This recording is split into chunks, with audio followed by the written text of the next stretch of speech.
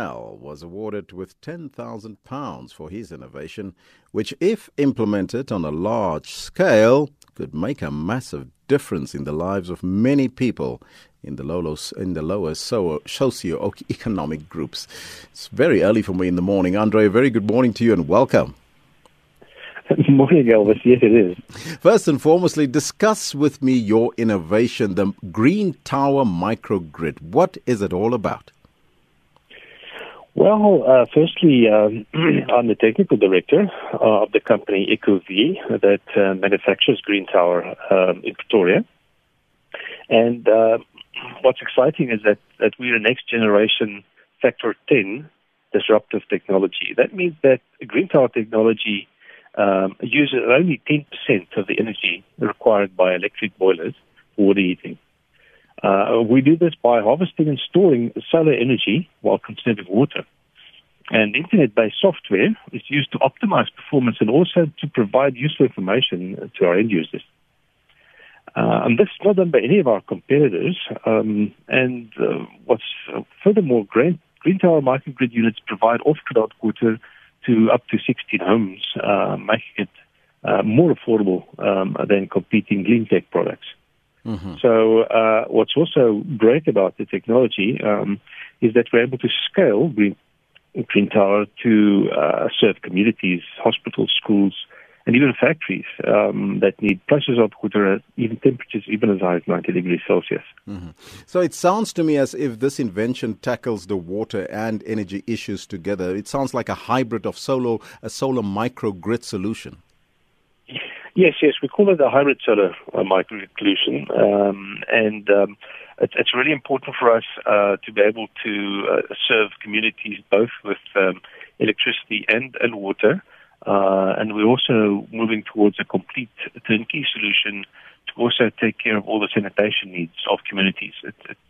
It's the next generation of utility, which is done, privately. It's we're able to serve communities, close communities, for instance, and it's disruptive because it's completely legal to do that on kind of scale that we're doing it. Now paint for me a picture so our listeners can make sense out of this. What does it look like, and what does it contain? Well, firstly, it's like a super component that is built into a shipping container, mm-hmm. And we clad that with a very well-insulated material that also makes it look like a building rather than a container. So it blends into any architectural environment, and basically it's completely adaptable. So depending on the need of our customer, our simulation model will determine exactly what the configuration would look like to come up with our cost targets. So we typically design for paybacks less than 5 years. And really what we try to achieve is that the savings achieved by the product, in actual fact, will pay for the product over time. That means that it's completely affordable. Mm-hmm. So it's a microgrid that supply energy or electricity to communities. Correct, but we supply both energy as well as water. Mm. And does it use less energy to heat water? Yes, as a factor of 10 technology, we actually only use 10% of the electricity required that typical electric geysers or boilers that they normally use, mm-hmm. and that's what's so disruptive about it. Mm. How can your invention help many South Africans living in rural areas and in Africa in general? Well, basically, because the African climate is most suited for solar technology, we have twice as much solar energy as Europe, for instance. That means the system size is literally half the size required than in European scenarios. So in parts of Africa, solar is widely accepted simply because the grid just can't reach rural areas. And what's fantastic for us is that we're getting involved in projects not only in South Africa but also in Zambia, Tanzania, Kenya. We're really excited about the possibilities out there. Now, when we saw the story about you being a rocket scientist, we asked the question, how many rocket scientists do we have in South Africa? Well, in actual fact, it's actually a sad story because, if you look at what Elon Musk is doing in the US, his SpaceX program is exciting people all over the world, with these explorations to go to Mars, for instance.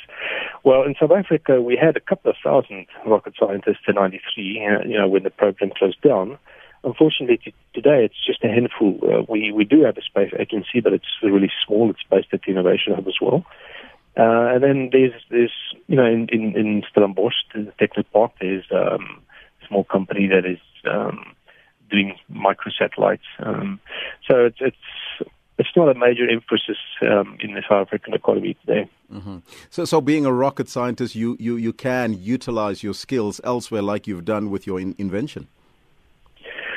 Yeah, I think for us, for me specifically, it's been quite a few years, but it taught me that the sky is not the limit. We as men, we can actually even get into space, and so that kind of passion and just confidence, in ability makes that we're able to tackle. And from my side specifically, I'm really driven to solve crucial problems in our country and also in Africa.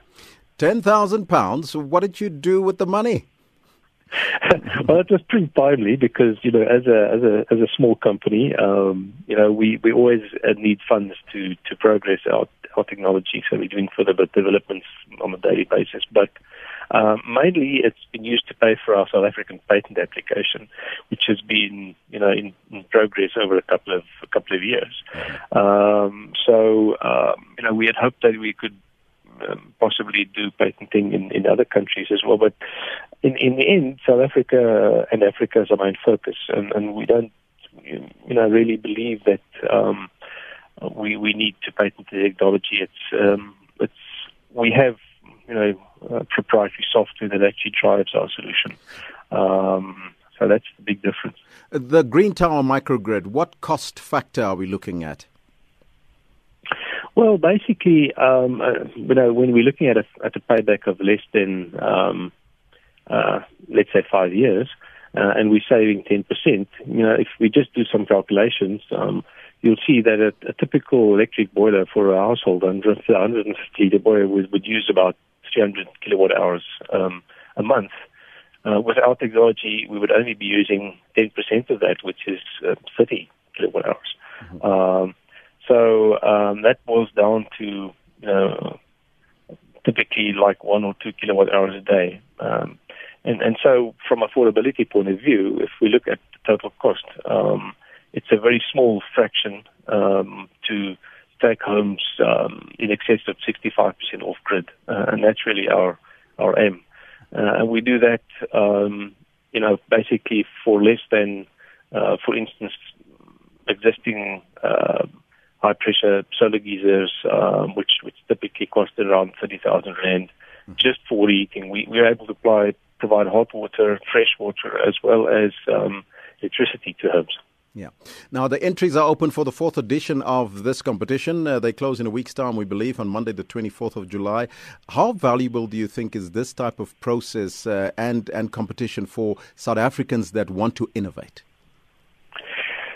Well, it's a fantastic opportunity to build skills because part of the program for we were 16 finalists or semi-finalists, you want to call it that had opportunity for a 6-month program before the actual awards in May.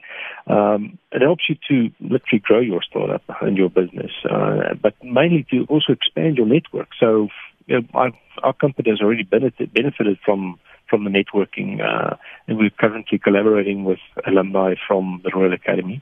And I've been invited to go back in September to a conference, which is Frontiers in Engineering. So it just opens so many doors. And I think that's, and it also provides validation for what you're busy doing, for external parties to look at your concepts and your product solutions, and give you positive feedback in terms of what you're doing. Now, science and mathematics are very important, but currently the Education Department is starting a process of consultation on a proposed amendment to see maths removed as a compulsory passing requirements from grade 1 to 9. What do you think this impact will have on children in the field of innovation? Well, unfortunately, innovation is more than just an idea. You obviously need skills to make your idea work. And so, for us as South Africa, that'll be a sad day. At this moment, we've got the most engineers in Africa, per capita, and we need to be front runners. I would rather urge, the department to put together a scheme and some projects where we can have our young people get involved in technology and really build their confidence and enthusiasm, and then develop a passion. Mm-hmm. And with passion you can persevere, and that's really the secret. So, I think we all agree it's the wrong approach. It's like throwing in the towel. Now, Andre, if people want to know more about the Green Tower microgrid, where can they get information? Thanks, Elvis. We're actually quite well covered in media. So Green Tower, that's one word. Green Tower can be Googled. You can Google me, and you can also look at our website. It's eco-v.co.za. And thank you very much for the opportunity. Well, Andre, thank you so much, and all the best of luck with the Green Tower microgrid. That was a former South African rocket scientist. Can you believe it?